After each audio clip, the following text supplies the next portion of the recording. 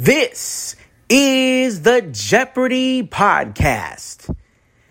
And now, here are the hosts of the Jeopardy podcast, Jamie and Katie. This is the Jeopardy podcast. And now, here are the hosts of the Jeopardy podcast, Jamie and Katie.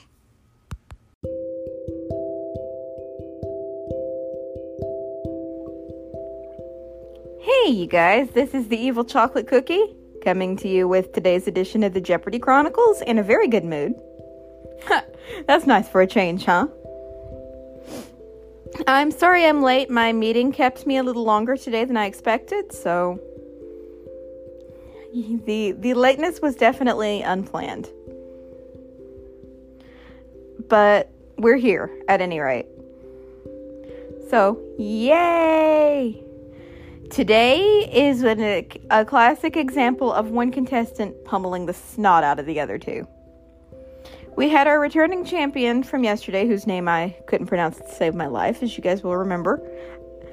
I can hear it, and I just don't want to mess it up because Ken says it one way, Johnny Gilbert says it slightly different, and then voiceover butchers it. Talkback probably would too, but I haven't checked. But yeah, we had him, and then our challengers were Daniel and Allison. And the Daniel thing is kind of funny, and those of you who watched my, very randomly scheduled YouTube streams will get that reference. But yeah, the Daniel thing was definitely kind of funny. Especially because of what Daniel did. Daniel annihilated the competition.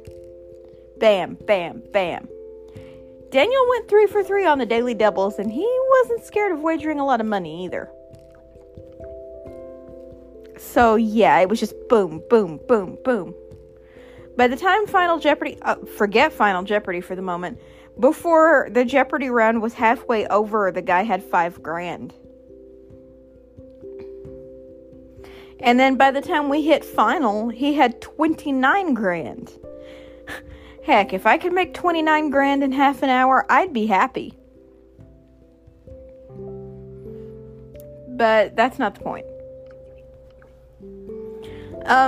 Unfortunately for Daniel, he was the only one incorrect during Final Jeopardy. But that didn't matter because the guy had bazillions of dollars on him and he only wagered $4,000, so $25,000 in half an hour is not a bad deal at all. It's not. So we now have a new champion, and I can actually pronounce his name. His name is Daniel. Yay! Okay, so that's the 2-minute rundown. Now it's time for my thoughts. I'm just going to say this. Daniel is giving me James Holzhauer vibes. Not because he's being bratty or anything like that. Because James, Lord knows I love James to death as far as playing goes, but he is very, very overconfident in himself. Which kind of makes me want to bonk him in the nose sometimes. But, yeah, it's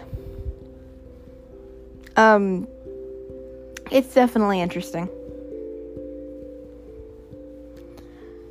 But just his wagering, his aggressive play style with those daily doubles, he didn't go all in all the time like James did, but he'd made some pretty bold moves.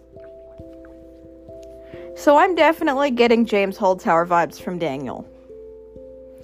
The other two they ran into what we call a buzzsaw in the Jeopardy community, and it kind of hurt them.